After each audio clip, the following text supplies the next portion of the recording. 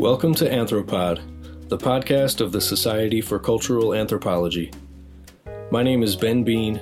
I'm a contributing editor for Anthropod, and I'm very excited to bring you this episode, an interview with Dr. Jonathan Rosa, assistant professor in the Graduate School of Education, Center for Comparative Studies in Race and Ethnicity, and by courtesy, Departments of Anthropology and Linguistics at Stanford University. Professor Rosa's book, Looking Like a Language, Sounding Like a Race, Racio-Linguistic Ideologies and the Learning of Latinidad, was published by Oxford University Press in early 2019. We sat down to talk about the racialization of language practices and how this relates to ethnicity and citizenship, as well as the particular semiotic approaches Rosa finds useful for thinking through these issues. My interest in Professor Rosa's work began with some of his earlier writing on the coloniality of anthropology and academia more broadly.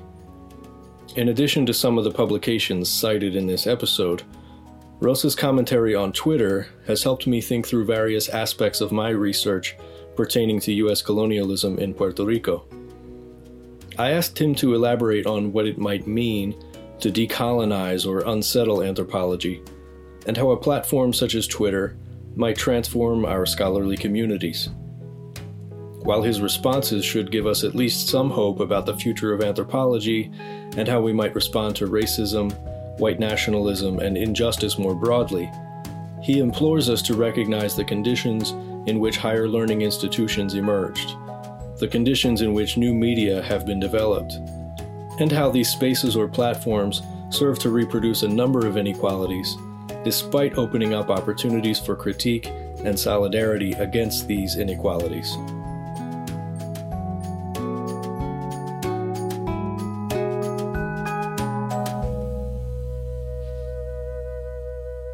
Professor Jonathan Rosa, welcome to Anthropod. It's great to be here. Thank you for having me. Your new book from Oxford University Press is Looking Like a Language, Sounding Like a Race, Racio-Linguistic Ideologies and the Learning of Latinidad.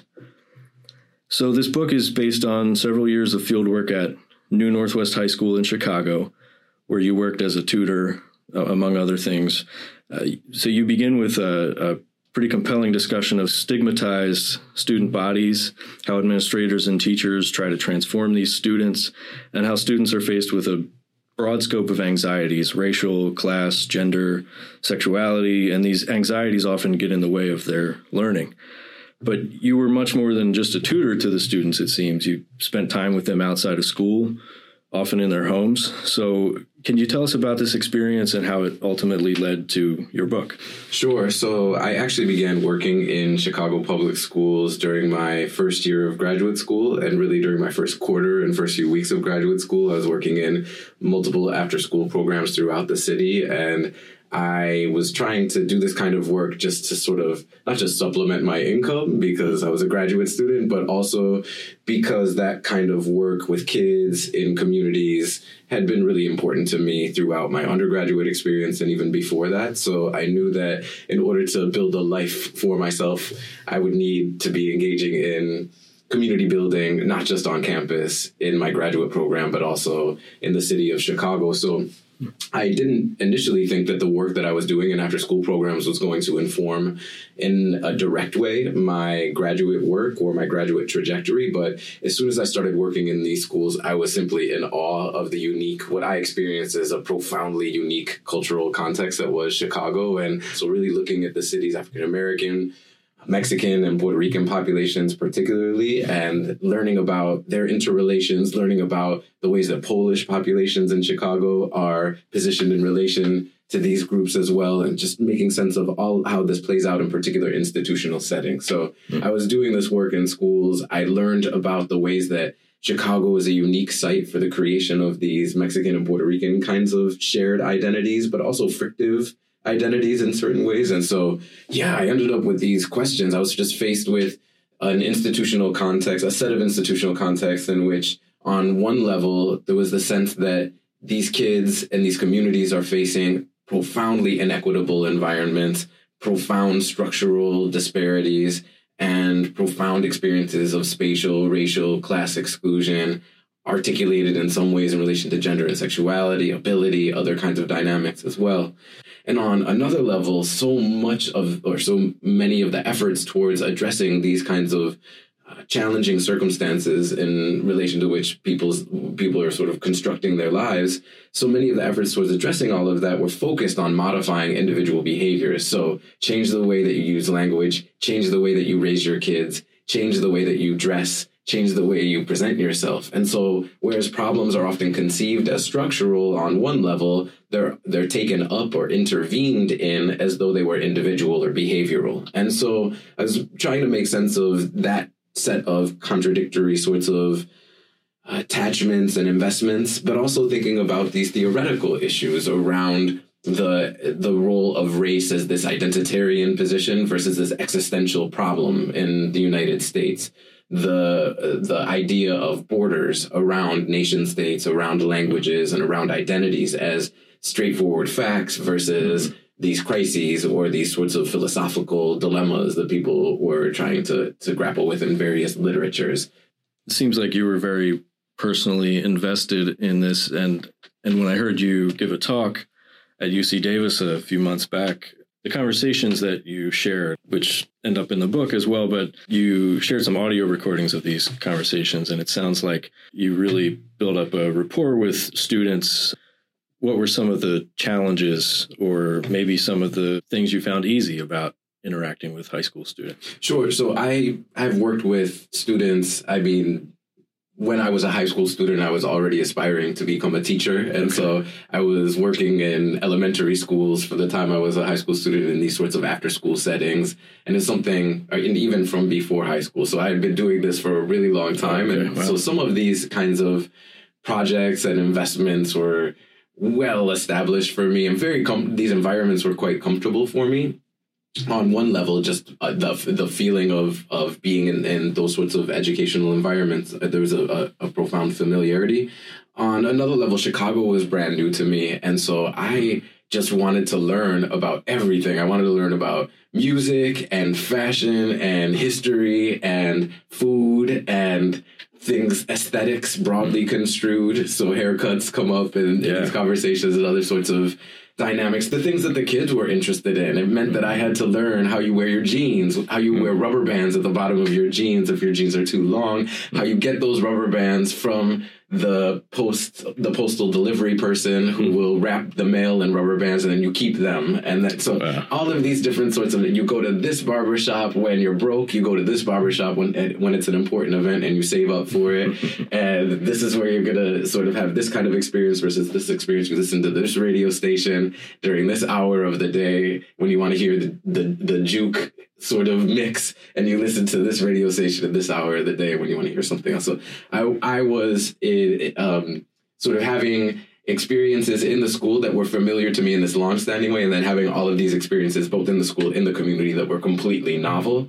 And I think part of the energy that I tried to bring to the book and to the research out of which the book arose was just the awe that I experienced in the face of these communities in Chicago, where I saw people who were creatively navigating incredibly complicated circumstances and precarious circumstances, where, you know, the forms of instability that people were facing associated with encounters with violence, encounters with all of the sorts of narratives, pathologizing narratives about urban contexts that circulate across a range of platforms and a range of venues. So I was encountering all of that, but also encountering these communities that had developed really careful analyses of those struggles and strategies for responding to them collectively. And so I think I wanted to bring all of that to the book, which was, you know, on one level, I was deeply interested in and excited about the theoretical models I was learning at the university. But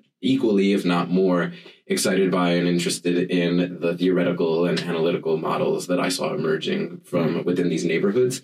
So what you see in sort of the account is the way that I would play a tutorial role with the kids. And so in all of my field notebooks, you see all of my sort of documentation of interactions and then quadratic formulae. And math is always what I was recruited to tutor. All of my notebooks are just scattered, littered with different algebraic equations often. And then my notes about what time it was, what someone was wearing, and what happened between these two people interactionally. So, I was playing the role of, with the students, this kind of teacherly role. And so some of the students would refer to me as Teacher Jonathan or Mr. Rosa, this kind of thing.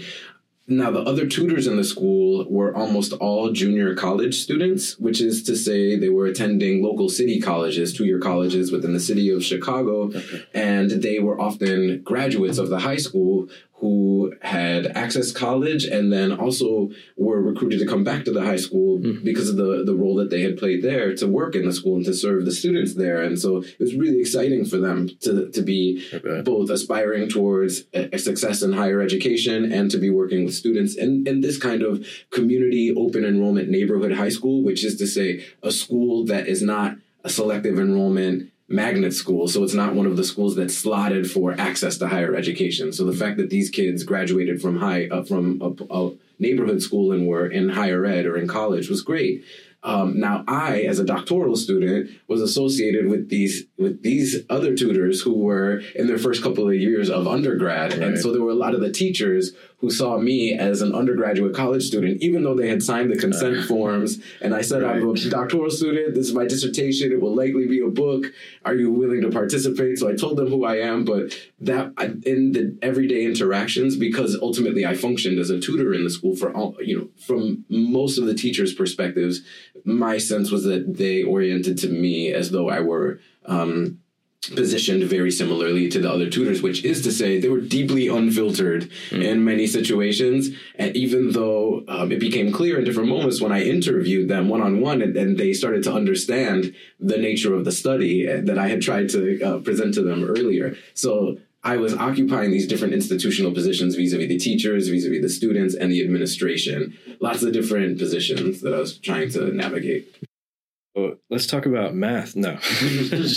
No. People don't know that I'm a math nerd. This is what upsets me. Well, okay, there's lots to say about these kinds of topics or whatever. But yeah, I was a mathlete. That's really, you need to understand. I think it's great. When I was a middle school student, I was called up to the varsity math team in high school or whatever. So, but there's something to say about that math situation, but also the nerd situation, because of some of the educational opportunities. I mean, and I attended public schools from K through 12, but in a relatively rural environment in Western New York, a predominantly white rural environment where, although it was a very working class community, there were tremendous educational opportunities available. But part of that experience for me, of identifying, having been positioned as a nerd and identifying in these ways with school, is that I was deeply aware of the learning opportunities that some people have been afforded and provided, and all of the ways that various other people have been denied access to those sorts of opportunities, while also understanding the limitations of narrowly focusing on what are constructed as mainstream academic learning sorts of projects. And so, on one level, I wanted to expand opportunities to make sure that all students had access to educational sorts of experiences that validated them. On another level, I wanted to think about the ways that this isn't just a project of inclusion or access, but really kind of rethinking why schools have been constructed in the ways that they have in the first place, or disciplinary subject areas like math have been constructed in the ways that they have in the first place. Because I know that lots of kids who don't pass math tests do math all day long as part of their everyday lives. And yet when it comes time to draw on those sorts of skills in a mainstream classroom, something doesn't sort of quite compute. And I think that is less to do with math and much more to do with schools as institutions. So, I think part of what I've been grappling with some time is how this incredibly sort of powerful phenomena that is something like learning is reduced to something quite small within mainstream educational institutions. And then we suggest that learning happens authentically only inside those institutions, which couldn't be any. I often find many mainstream schools as the places which are the last sites that I would look to for learning in any kind of transformative way. You said something a few minutes ago about how, you learned what you were learning at University of Chicago in your doctoral studies. You're informed by these theories, but a lot of the concepts and theory work is also coming out of the students and the other people that you're interacting with in the field site. And so racio-linguistic ideologies, it's actually an idea that you developed with Nelson Flores, right? So it's a way to think about a racial spectrum such as black-white or black-Latino-white and how people fall into categories such as bilingual, English language learner, native speaker, and so on. So tell us what racio-linguistic ideologies means, first of all, and how the students and your other interlocutors helped you to arrive at this concept. Sure. So part of what I've just been so interested in since I was an undergraduate student who was majoring in linguistics. So I was a linguist before I was an anthropologist. Okay. But because of the particular language issues that interested me most, which were language and power, language and identity, language and history, I found that so often in my linguistics courses, if those issues were addressed or engaged at all, it was often at the very end of a class conversation or a conversation in the final weeks of a given course. And so these sorts of sociolinguistics issues weren't front and center. They were on the periphery. So when I discovered the subfield of linguistic anthropology within the discipline of anthropology, at least in the Americanist project of Anthro, I was just so excited because I said, oh, wait, so there are these people who are interested in language, power, history, institutionality, identity, these kinds of issues. This is exactly what I want to do. So I was deeply inspired by this sort of disciplinary project that is linguistic anthropology and critical approaches to language in general, which for me challenged the notion that what are often perceived as language problems, challenged the idea that those are really about language at all. I mean, so a classic adage within any language ideologies sort of approach is that ideas about language are never just about language. And so what you find is often broad sorts of sociocultural, historical dynamics are often reduced to minute features of language. And that process is so incredibly compelling to me, which is to say how minute pronunciation patterns, minute grammatical patterns, minute lexical or word choices, this kind of thing, are framed as high-stakes signs of whether you are American in the U.S. or foreign, and that's based on a particular notion of the Americas, whether you are socioeconomically positioned in a particular way, whether your gender and your ability and your various sorts of subject positions are overdetermined in relation to these minute kinds of patterns. So the relationship, the historical production of that kind of relationship is profoundly fascinating to me. And what I found in so many situations, and linguists have known this for some time, is that there are very seemingly arbitrary ways in which we pay attention to particular linguistic patterns, but not others. So some populations are said to lack linguistically or to sort of be suffering from verbal deprivation or a language barrier or a language gap, these kinds of various alleged problems or deficiencies that when you actually observe what people are doing with language, you find, oh, okay, people are facing a range of challenges around access to healthy food, affordable housing, a living wage, electoral representation, and the access to safety or to justice, even broadly construed, whether that could even exist in a place like the United States. And so people are facing a range of challenges that often get reduced to language, as though if they would just learn English or just learn so-called standard or academic English, then the structure of the economy would transform and they would have access to viable livelihoods or wellness, broadly construed. And so I think the concept of racio-linguistic ideologies is intended to provide a particular lens on these sorts of dynamics, is intended to say, wait a second, how is it that we've often approached these populations as, people who either lack English, who lack standard English or who lack the standard variety of a language other than English, so people who are positioned as so-called heritage learners.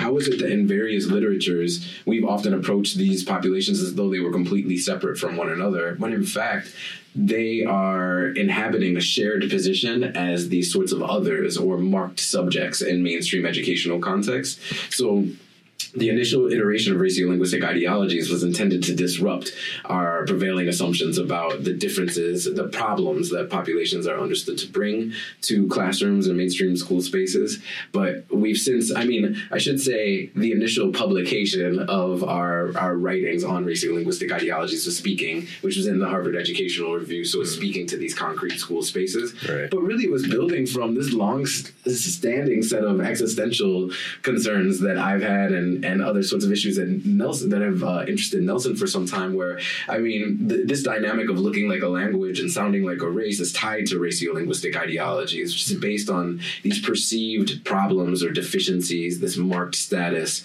around race and language and the historical kind of predicament that is race and language. And so what I argue in the book, for example, is that the relationship between race, language, and governance hasn't been fully understood. So often within anthropology or linguistic anthropology, we talk about the so-called Herderian language ideology, which is based on a German Enlightenment philosopher, Johann Gottfried Herder, whose ideas sort of suggested that, and this is in the context of the emergence of the rise of the European nation state and the modern nation state. And so as Herder is rationalizing this alongside other sorts of actors as well, there's the notion that nation state boundaries correspond to a population and correspond to a language. Right. And so there is a people who have a spirit. That spirit is reflected in their heritage and their language. And all of those sorts of dynamics or all of those sorts of phenomena are naturally tied to a set of geographical borders.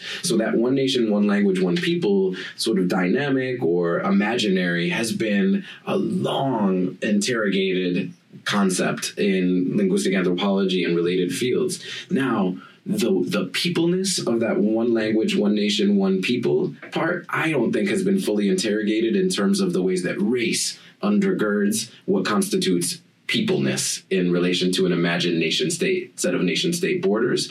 So whereas I think we've not necessarily fully deconstructed, whereas we've carefully deconstructed the borders that demarcate nation-states and shown how they've shifted over time and depending on different sorts of political and economic contexts or political and economic exigencies. And we've deconstructed linguistic borders to say, hey, what look like two languages aren't necessarily separate. So Hindi and Urdu are not separate from one another in a straightforward way. They share grammatical patterns, but they have separate flags of India and Pakistan. So they're often imagined as separate languages, but they don't function as separate languages for everybody. So those borders have been deconstructed. But the borders that constitute a people as a people and the ideas about race that inform the construction of those borders, that part of things I don't think has been fully understood within linguistic anthropology and related fields. And so I find that within linguistics, that sociolinguists have carefully looked at the relationship between language and race, but often in an effort to just demonstrate a given racialized population's linguistic patterns, which on one level historically I think that was important work, which sought to validate and show the rule-governed systematic nature of, say, African-American English or Spanglish of Puerto Rican and Mexican populations in the United States and other groups as well. So those sociolinguistic projects, I think, were important at one moment historically, but we're in a different moment now where I think it's important for us to sort of build from that previous work to say, wait a second, how is it that we have not understood the role of race in defining what nation states are and defining what languages are and defining what modern governance is and what modern economies are? And so the sort of powerful role of race, articulating the powerful role of race in organizing modern life has been my at this point, lifelong intellectual project, and I think it will continue to be. And I think ratiolinguistic ideologies is one part of that project. Maybe stepping somewhat outside of the book context for a moment here, can you talk about how ratiolinguistic ideologies are at play within U.S. and global politics or popular media? You talk about the intersections of language and race and governance quite a bit. And obviously there's a lot of relevance here for linguists and for anthropologists. What do you think are some of the more broad implications of your work? Well, as I mentioned a few minutes ago, what interests me most about studying language patterns is the way that, again, minute features of language can become positioned as high-stakes signals of belonging, of legitimacy, of intelligence, of personhood, just broadly construed. And so for me, the relevance of this conversation about racial-linguistic ideologies and language ideologies more broadly is sort of saying, wait a second, this is a lens into figuring out the kinds of worlds that we have constructed where certain forms of personhood are legitimate and other forms of personhood are illegitimate. So the question around viable personhood in modern life, I think, is deeply anchored in these kinds of dynamics, and language is positioned as a sign of viable personhood or legitimate or illegitimate personhood. So for me, whether we're talking about sort of casual encounters in everyday life or broadly circulating popular cultural representations, I think this interplay between language and race and language identity in general is a chance to understand, or attention to those kinds of interplays between language and identity is an opportunity to understand the scripting and the reproduction of these kinds of boundaries in real time. And so for me, what look like casual jokes, casual commentary, casual recognition are in fact mobilizing profound histories of colonialism, profound histories of racial capitalism, profound histories of patriarchy, profound histories of a set of ideas around ability and legitimate sort of capacity, or one's capacity for thought, this sort of thing. I think that these issues are not just relevant to schools and not just relevant to the United States and not just relevant to the 21st century, but are rather intended to suggest that we should be drawing some connections across historical, institutional, political, and economic context to kind of see how these boundaries have been made to cohere and people's positions within certain sorts of boundaries. And we could talk about nation-state boundaries or institutional boundaries, other sorts of boundaries as well. Mm-hmm. But people's positions are, I think, being scripted and orchestrated and organized in relation to these seemingly mundane communicative practices. And so for me, the argument that I would make is, anyone who's interested in representation is by extension interested in language and communication. And so it's so sad to me that linguistic anthropology is often framed as this arcane sort of marginal subfield within the broader discipline of anthropology and the social sciences at large, with these sort of very polysyllabic, jargony commitments and analytics that are inaccessible and irrelevant to people who are working outside of studying grammar or pronunciation patterns or sound patterns, this kind of thing. So for me, linguistic anthropology is a powerful lens for rethinking how we got to be where we are and where we could be, how things could be different. So I'm profoundly inspired by these tools because I think that they are relevant to nearly every aspect of human life. And some might say, well, if this is relevant to everything, then is it really doing anything at all? Well, I think I can show you, or we could look at some of the ways that any sort of dimension of human life, there's a communicative, or we should say semiotic element to it, and having some tools for making sense of semiotic practices and patterns, I think could lend insight and sharpen our understandings of the relationship between signs and contexts and the conditions of possibility for how we got to be where we are, and also, again, where we could be.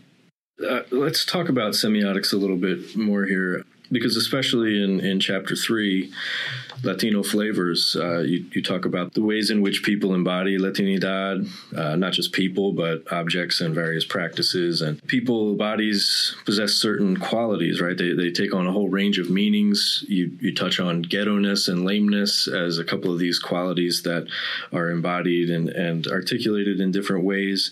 And you use the concept of qualia, which I'm particularly interested in. I've come across this this in a lot of my reading on food. Can you talk about how you're thinking about qualia, how you're thinking about semiotics more broadly, and how it might be useful for us to think with? Sure. So for me, the power of a semiotic approach and the potential benefit of working with a concept like qualia is, these approaches to me resonate deeply with insights that I see emerging from the communities where I'm conducting my research. And so it's not so much that I am taking a concept like qualia or drawing on whatever range of semiotic approaches one might be aligned with or affiliated with, and then imposing them on the context where I'm conducting my research. For me, if qualia were irrelevant to the work, to the context where we're conducting my research, in terms of if it didn't seem to resonate with what I saw happening on the ground, then I wouldn't draw on it. So it's for me, the power of a semiotic approach is an attention to context and contextual specificity. Mm-hmm. And I think that there are potential benefits to that, but also profound potential drawbacks and challenges. So let's talk about both. Yeah. So the potential benefit of attention to context is, and that's what semiotics is all about, the relationship between signs and context.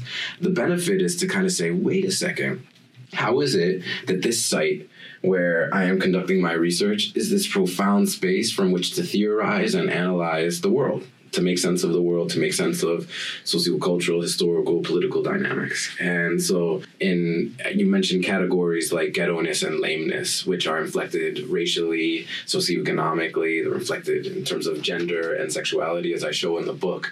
And those are those abstract qualities of ghetto-ness and lameness that can then be mapped onto music, to food, to language, to embodiment broadly. So every, various dimensions of social life can be inflected with these sensibilities. And so qualia is an abstract set of sensations that are locally sort of grounded in a particular way or anchored in a local context. So what counts as a sign of, say, lameness or uncoolness, and we could talk about lameness historically as an invocation of disability, right. But in the context of the research, disability is then reconstrued as uncoolness.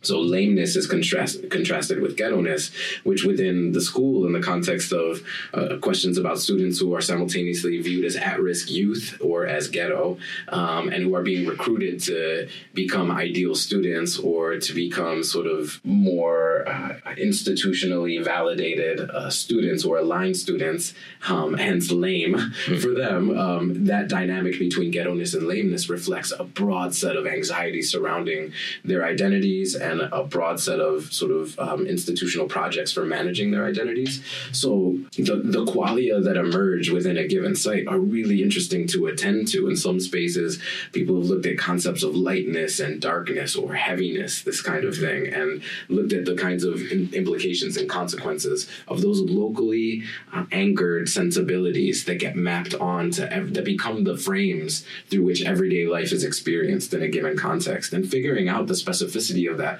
I think, is incredibly powerful. That, for me, is one of the benefits of a semiotic approach. You get to honor what's happening in a local context, honor local ways of not just experiencing the world, but also theorizing and analyzing the world. I'm excited about that. Yeah. Now, the problem with the semiotic approach from my perspective is that sometimes this emphasis on the local can prevent folks from drawing connections across context to kind of say, wait a second, this isn't just about what's going on in this context. We can, in fact, see that there are clear relationships across different sorts of situations to say, historically, politically, economically, colonially, there are ways that these populations' experiences are not just by chance. So even qualia, like ghetto-ness and lameness, are not just about this neighborhood in Chicago where I was working. Those are, for me, those kinds of concepts are circulating throughout the United States and in many ways throughout the modern world in different ways. I'm Puerto Rican, and I know that concepts, there is a concept of ghetto-ness in Puerto Rico that's very strong. And so in my work, not just in Chicago in this neighborhood, but just my life experiences and my work elsewhere, I know that these concepts don't just emerge in that space. Now, a semiotic approach would lead us to say, wait a second, are you suggesting that the same word is used across different contexts, does that mean that the same concept is being used? And what's the relationship between a word and a concept? These are things that we would want to grapple with. So I'm excited about semiotic approaches, but I want to trouble them because of in some ways, the narrow focus on a single context can prevent some of my colleagues from drawing connections across contexts, and I think prevent them from, in fact, exploring the full power of what a semiotic approach can achieve, which is to both honor the local, but while drawing connections across scales and across contexts to make sense of patterns of power that I think we have a unique responsibility to recognize and to speak to and to push back against and to reimagine. You tweeted something the other day, and we'll talk more about Twitter later on, but you mentioned that Charles Peirce's philosophies, there are some problematic aspects of semiotics, at least Peircean semiotics. Can you explain a little bit more about that? Trying to get me to give away my publications. This is an argument that I'm developing right now. So I'll say a little bit about it because I've already presented on, to be clear, I'm not just giving away my argument. I've presented on some of these issues before at AAA and elsewhere in terms of my concerns with the status of the sign within Peircean semiotics and its uptake by contemporary linguistic anthropologists. I worry that for a lot of my colleagues, language ideologies are merely perspectives or points of view that are layered on top of an empirically existing sign or an ontologically present sign, which is to say the signs are out there, we can observe them, and then these ideologies get laid on top of them, and the ideologies become the frames through which we perceive the meaningfulness of given signs as good or bad, as right or wrong, as correct or incorrect, this kind of thing. What I have found in my work, and part of the point of racial linguistic ideologies, is that those signs aren't just there. You can't just go observe signs. That often someone could be perceived as speaking a given language, but that doesn't mean that they're speaking that language. That's a matter of perspective, we would want to say on one level. But the ontological or empirical status of the sign, to me, is not particularly stable. And in fact, I'm not convinced, I'm deeply concerned by the empiricist sorts of the ways that empiricist investments and attachments have been infused into linguistic anthropology and other normative social sciences, such that observation has been framed less as an ideological sort of enactment and more as an encounter with an existing set of objects in the world. Now, that might sound sort of abstract and apolitical. Let me show you how it becomes consequential. Yeah. So I've written about the ways, for example, that in Trayvon Martin's encounter with George Zimmerman, who killed them and killed Trayvon Martin, who was an unarmed African-American teenager in Sanford, Florida. And so when George Zimmerman encounters Trayvon Martin is carrying a bag of Skittles and an iced tea, a can of iced tea, that are perceived as a weapon and drug paraphernalia. So in Yarimar Bonilla and in Yadi's and my article on #Ferguson, write about the semiotic rematerialization of the body, the way that skin color can be darkened, the way that one could be perceived as threatening or dangerous if they're wearing a hooded sweatshirt, which is perceived as thug wear when certain people wear it, or just as collegiate when other people wear it. So the materiality of the sign of a sweatshirt, of Skittles, of a can of soda or iced tea, this kind of thing, it has no fundamental semiotic meaning, grounding apart from normative whiteness, I would argue, in a modern world. That Skittles are Skittles when they're inhabited by, animated by, oriented in relation to normative whiteness. When they're not, they don't get to be Skittles, or they don't have to be Skittles. They can be transformed into a gun, or a cell phone can become a gun, or hairstyle, or all of these different dimensions.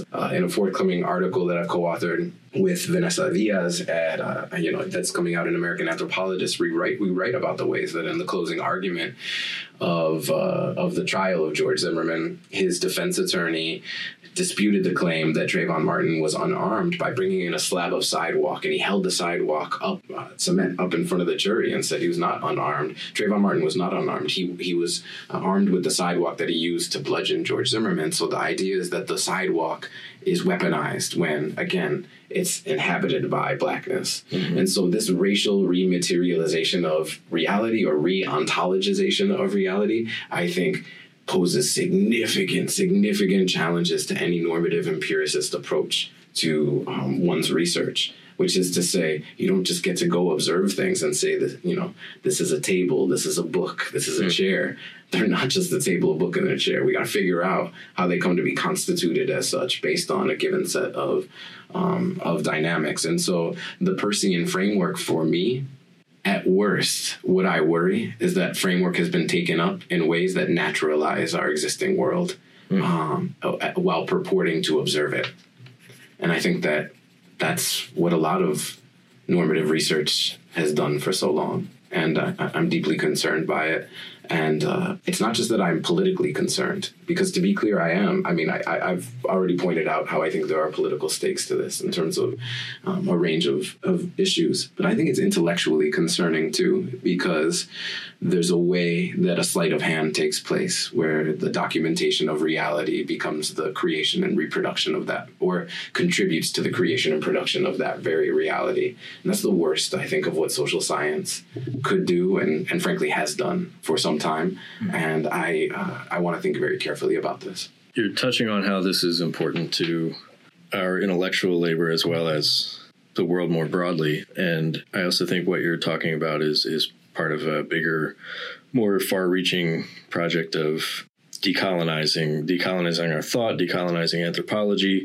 You mentioned Yarimar Bonilla a moment ago, and I'm thinking about your article from 2017, Deprovincializing Trump, Decolonizing Diversity, and Unsettling Anthropology, where you talk about, you challenge anthropologists to think about how our discipline is complicit in the rise of Trump or the rise of white supremacy, as if it ever went anywhere. But, and how some of the categories we think with regarding race and diversity actually reproduce colonial forms of power within our discipline and within the worlds that we interact with through our work. So when you wrote this article, it was right after Trump's election or inauguration, and he has done some things since then. I'm thinking particularly of his response to Hurricane Maria and just the ongoing rhetoric about Puerto Ricans being ungrateful for having a corrupt government and almost blaming them, not almost, really just sort of blaming Puerto Ricans for the condition that they're in.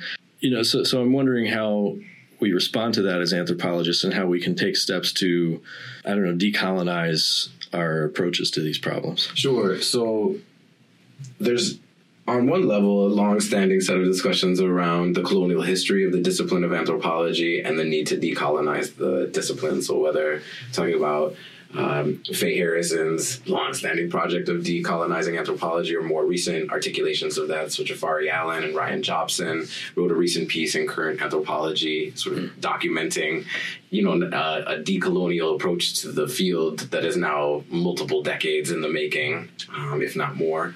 And so this is not for me this is not Jonathan and Yarimar. He sort of created this from nowhere, sort of building, entering into an already existing conversation. Although part of the concern after the 2016 election, or the election of Trump, this is the way that I think for anthropologists and for lots of folks who inhabit sort of mainstream liberal perspectives or identify with mainstream liberal perspectives, Trump was viewed as a profound aberration, whereas from many other perspectives, Trump is another in a long line of figures. Now, there might be some idiosyncrasies there that are really important to attend to, absolutely.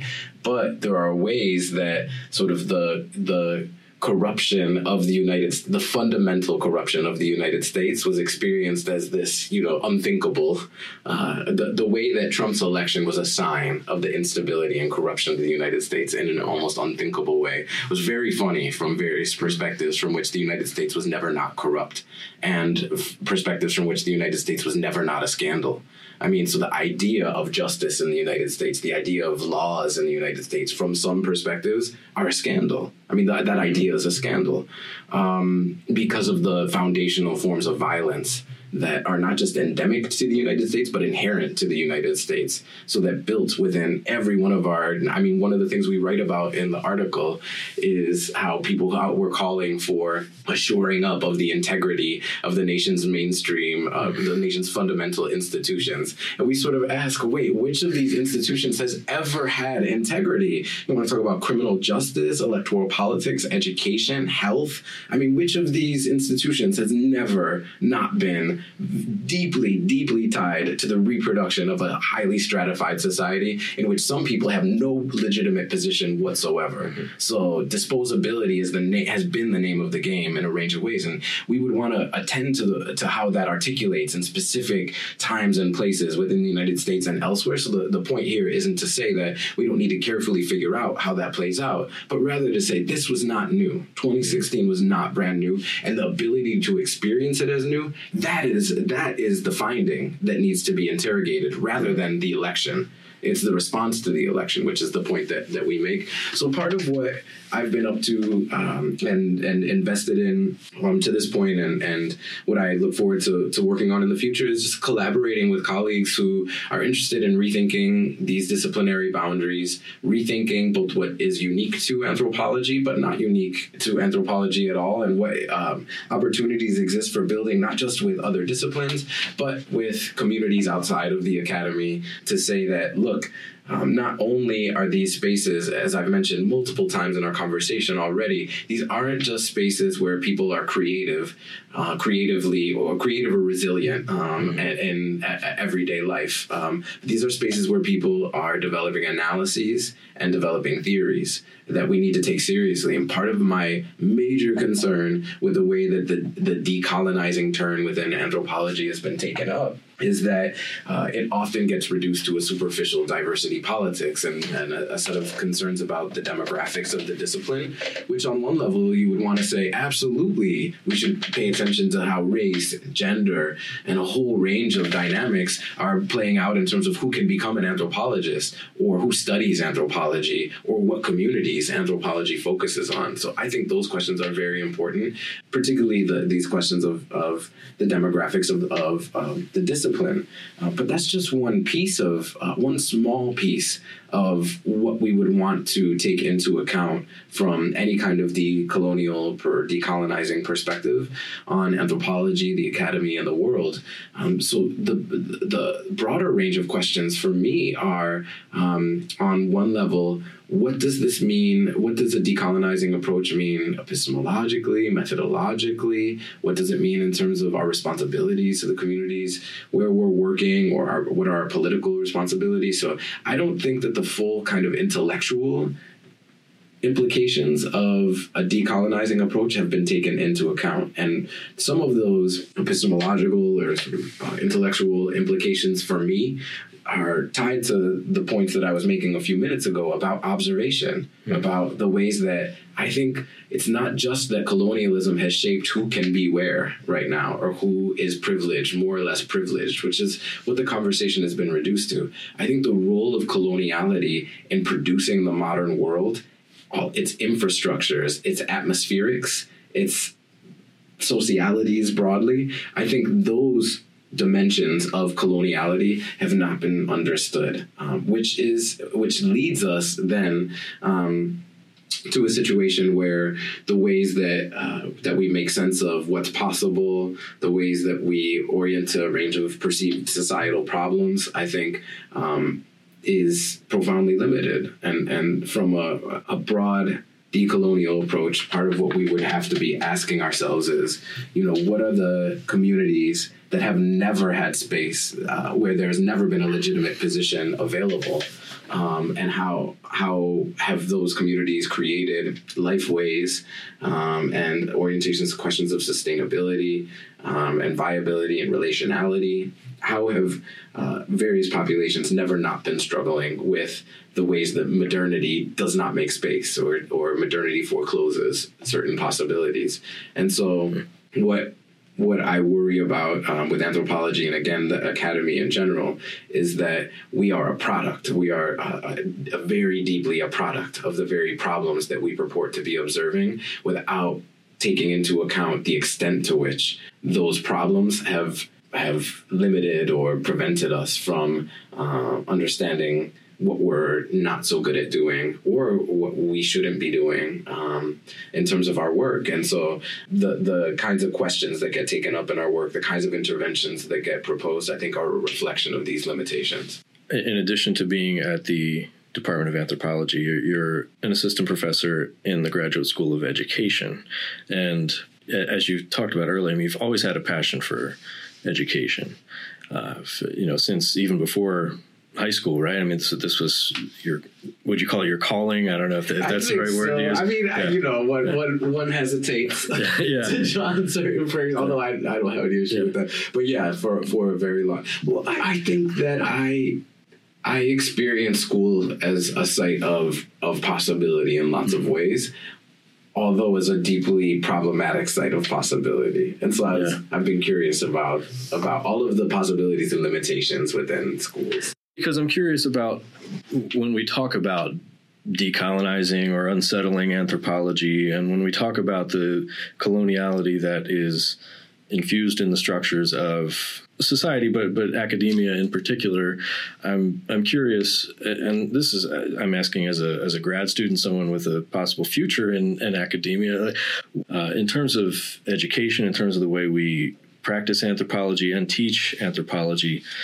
What are maybe some concrete steps or things that we can be aware of here? Yeah, so the dynamic that I described a minute ago, where often within the academy, the received wisdom is that our unique calling in life is to solve the world's problems, to help to fix the world. So we understand ourselves to be uniquely equipped to observe, assess, and fix various sorts of problems within the world.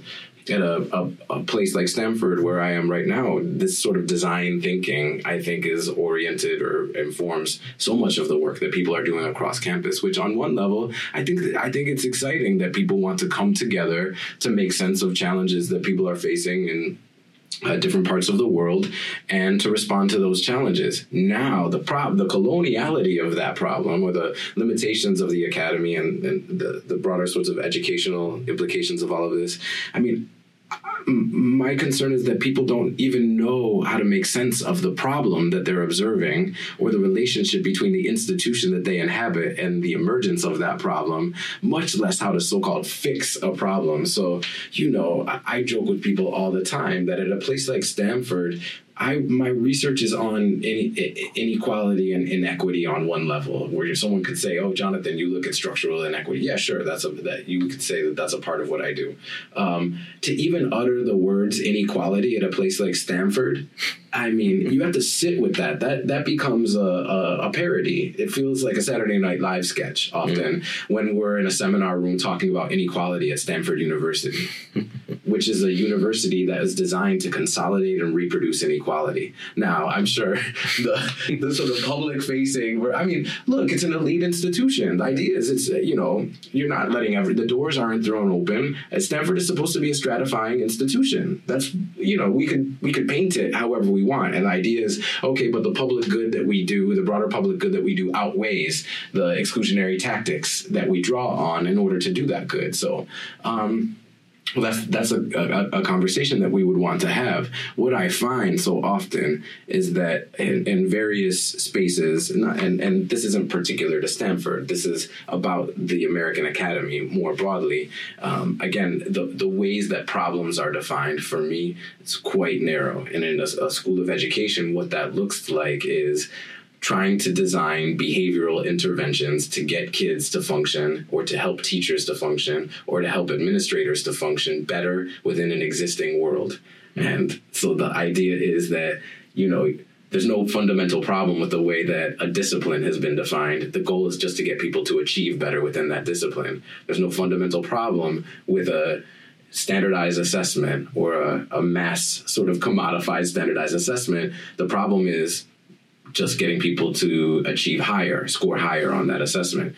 There's no problem with fundamentally how we've defined teacher education. There's just a problem with whether teachers are helping their kids to score higher on these assessments. There's no problem with the ways that schools have been oriented in relation to the communities that they're serving, there's just a problem with how administrators are able to organize their given school community, this kind of thing. Well, from my perspective, within education or and we could go discipline by discipline. And honestly, an aspiration of mine in the future would be to go discipline by discipline. We could talk about anthropology, the audacity of anthropologists to come up with a concept like the Anthropocene, or to enshrine in a disciplinary way a concept like the Anthropocene, which indicts humanity writ large for what modern northern Western nation states, what modern racial capitalism has wrought on the world is outrage, is stunning. It's a classic enactment of white sort of Western anthropological hubris. We could do this within linguistics. We could do this within sociology. We can do econ. Forget about it. I mean, so many of these fields, my sense is that they lack a sense of what feminists of color theorists have framed as epistemic humility. This question of, what is it that you are in fact ill-equipped to understand? And how is it that by assuming that you're ill-equipped to understand certain kinds of things, that you recognize that you need to humble yourself in the face of other forms of knowledge that perhaps don't even exist within your institutional or cultural milieu, and in fact are much better positioned to respond to certain sorts of situations. So, the academy, for me, ironically has been constructed as a site where knowledge is created and constructed as the unique space in which we create knowledge. Mm-hmm. I find that it's often the last place where knowledge is being created. Knowledge is given order, it's organized, it's regimented, it's policed, it's bounded, it's reproduced within universities, but created. I think knowledge is being created everywhere in ways that we haven't understood or recognized in the past. And that by privileging the academy or presuming that knowledge exists solely within the academy, we limit ourselves in terms of all of these opportunities for learning and transformation that I think exist everywhere. This just reminds me of some things you said throughout this conversation about it. A lot of the insights, a lot of the theory behind ratio-linguistic ideologies is coming out of the field, coming out of your interlocutors, their experiences. You also kind of preface your book, it's almost a word of caution, I think, but you're not trying to romanticize or idealize your students and your interlocutors as dealing with struggle and dealing with oppression in some sort of romantic way that needs to be held up as an ideal. But at the same time, they are theory building. They're working in ways that's unique. So that's an important thing, because so many of us, not just anthropologists, but people who want to help the world in some way, we approach our work as if we are going to do some good. I think it's Walter Mignolo who talks about the sort of salvific nature of coloniality, that we can help, we can turn the oppressed world into something better. And I think what you're saying is a really important lesson about getting out of that mentality of trying to take a model that we think works for us somehow and revive some poor communities. Yeah, as one of my mentors on Acelia Zenthea always puts it, the helping hand strikes again, which is to say that's often what purports to be the philanthropic sort of helper is precisely central to the reproduction of the problem. No, what I wouldn't want people to do with my book is to engage with it and then to say, okay, I felt like I was living in Chicago. I felt like I was living in this neighborhood, and now I can tell you all about this neighborhood in Chicago. And, this book gave me a window into it. My thing is, okay, no, not so much. The things that I was observing in that book, that happened during the years when I was there. And people might not even engage in some of these practices anymore. That was a very situated, a very contextual sort of encounter. And so the book isn't intended to be that. I think part of the problem with anthropology is often that ethnographically, what we're expected to do is provide a portrait of a society or a community, a population, this kind of thing. That was not the goal of my book. I actually want readers to have to grapple with their assumptions about various contexts and populations, so that the takeaway from the book is not, oh, this is what's going on in Chicago as sort of the base reading of the book, but rather to say, these are the ways that particular kinds of phenomena have been systematically misinterpreted and have been systematically sort of perceived or misperceived, misconstrued. And here are some possible ways of anticipating that and thinking otherwise. So, as anthropologists, I think it's our responsibility to do that anticipatory work in order to create or invite people into an alternative kind of semiotics or an alternative modes of meaning making. Yeah. And for me, it speaks to, so in Yarimar Bonilla's newer work in Puerto Rico in the post-hurricane moment, she's writing about what she calls hopeful pessimism, which is not about Afro-pessimism in any straightforward way, but rather is, and Afro-pessimism, I think, has laid down a number of gauntlets that are productive, even if I worry about some of the sort of universalizing claims that are made within that framework. But Yarimar's concept of hopeful pessimism, I think, is on one level speaks to the unique kind of circumstances within Puerto Rico where people no longer have an investment in the state, and many people are just sort of at this point are not expecting the state to function in any way that comprehensively supports their well-being, and yet are working together to create alternative ways of making sense of their circumstances and alternative ideas about how to respond to them. I think that sort of hopeful pessimism is not just about what's happening in Puerto Rico, that there are ways to think about hopeful pessimism academically and intellectually in a lot of these institutions that if we recognize that the academy has been a problem historically and has consolidated power historically, if we realize that policing has been a problem, has been a central problem, and incarceration has been a problem, even if it purports to rehabilitate people in particular ways, and it's just very rarely functioned in anything remotely looking like rehabilitation. If we understand that schools are, the idea that schools creating stratified results or whatever is a problem. No, schools are doing what they were designed to do. This is what these institutions are functioning quite well. It's what they were supposed to do.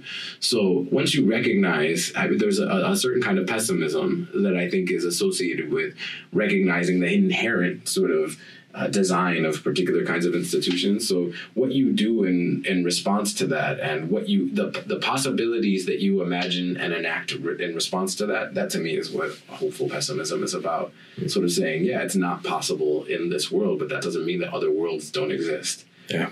Last thing here, I mentioned Twitter earlier. I follow you on there, and a lot of other scholars and students are following your work. I think you've refined the art of the concise but poignant tweet. So hashtag Anthro Twitter, if you will, it's a big thing. And especially for junior scholars, it's a way that we've been able to come together and air our grievances about academia or some of the larger structures that are getting us down right now, the state of our disciplines.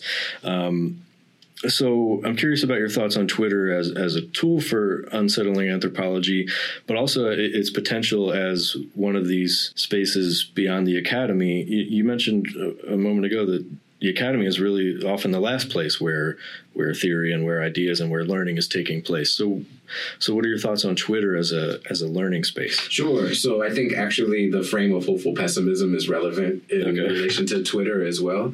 On one level, we'd want to look at one of the things that Yarimar and I write about in our Ferguson piece, our hashtag Ferguson piece, is how throughout history and various sorts of technological emergent technologies have played a role in various social movements. So the emergence of newspapers, of the radio, of television, of digital communication, this kind of thing. We could look at how various social movements have adapted and appropriated technologies that were also serving various sorts of projects of capitalist accumulation, but have appropriated these sorts of modalities to refashion them as strategic sites where you could use them to communicate in ways that would otherwise, or ways that otherwise might not be possible or might be deeply constrained.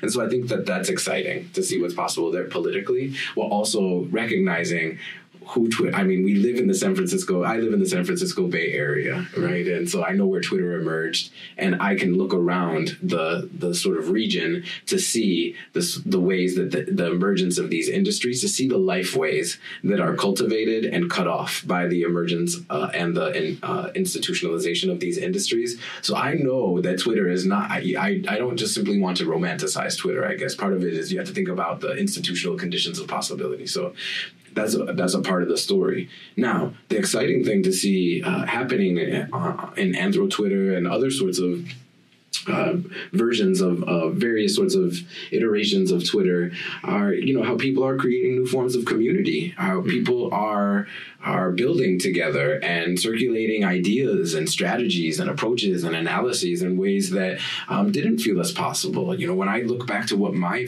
experience, my first year experience in grad school was, I was constantly, all I had were, the people to whom I had most direct access were my fellow cohort members and then students in other programs across the university. But I was having this experience where I was constantly questioning myself, is there something wrong with me? Mm-hmm. This curriculum is profoundly disconnected from the contemporary challenges that I think that we're facing. The theoretical approaches are profoundly limited, and it's one thing to learn a discipline's canon. I have no problem with that. It's another thing for learning to stop there. And in many cases, the sort of foundational courses stop at the canon, and there's no sense of these alternative knowledges or approaches that are really important. And so I thought something was wrong with me. It's exciting to see students, graduate students especially, junior scholars and others who are collectively thinking together to say, no. I know the students at Harvard created an alternative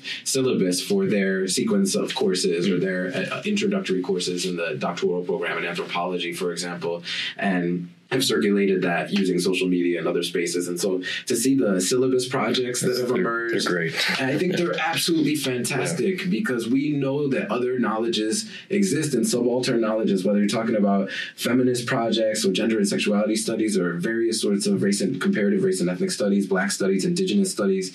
There are literatures that speak to these issues powerfully that often just haven't been acknowledged or even recognized at all within mainstream disciplines. And so I'm excited about how Twitter can be a space for rethinking what the academy could be and rethinking, sort of redistributing knowledge. Now, there is a way in which I always have my favorite Toni Morrison quotation in my head almost at all times, where she says the very serious function of racism is distraction. It keeps you from doing your work. It keeps you proving over and over your reason for being, and it goes on. But when she says the very serious function of racism is distraction, I do worry as I'm observing Twitter, at this point, as a very active participant. And I observe the superficial nature of some of the conversations that take place there and some of the infighting that takes place there. And look, I think that there's a division of labor around social movements, and I think that there's a time and a place to sort of be grappling with the sorts of hierarchies that are internal to any movement. There are ways that some of these Twitter conversations feel like the public splaying of an in-group sort of debate in ways that broader out-group perspectives might not be sensitive to. So what that looks like is situations where populations that otherwise might be able to build solidarity with one another are positioned in an adversarial way, and that social media becomes a space for airing out those sorts of conflicts that I think can be unproductive. So I'm excited about the possibilities for rethinking what knowledge and politics could be and how this is a space for thinking about all of that. I'm wary of the sort of political and economic conditions in which that platform emerged and to which it is beholden. Hopeful pessimism. I think Yarima is gold. It's gold. So I'm excited to sort of think, to continue to observe and participate in these sorts of projects of building in a space like Twitter, while never presuming that Twitter is the answer. So, right. Yeah. Well, Professor Jonathan Rosa, thank you so much for talking with me today and for joining Anthropod for this conversation. And I look forward to whatever comes next. Likewise. Thank you so much. Yeah.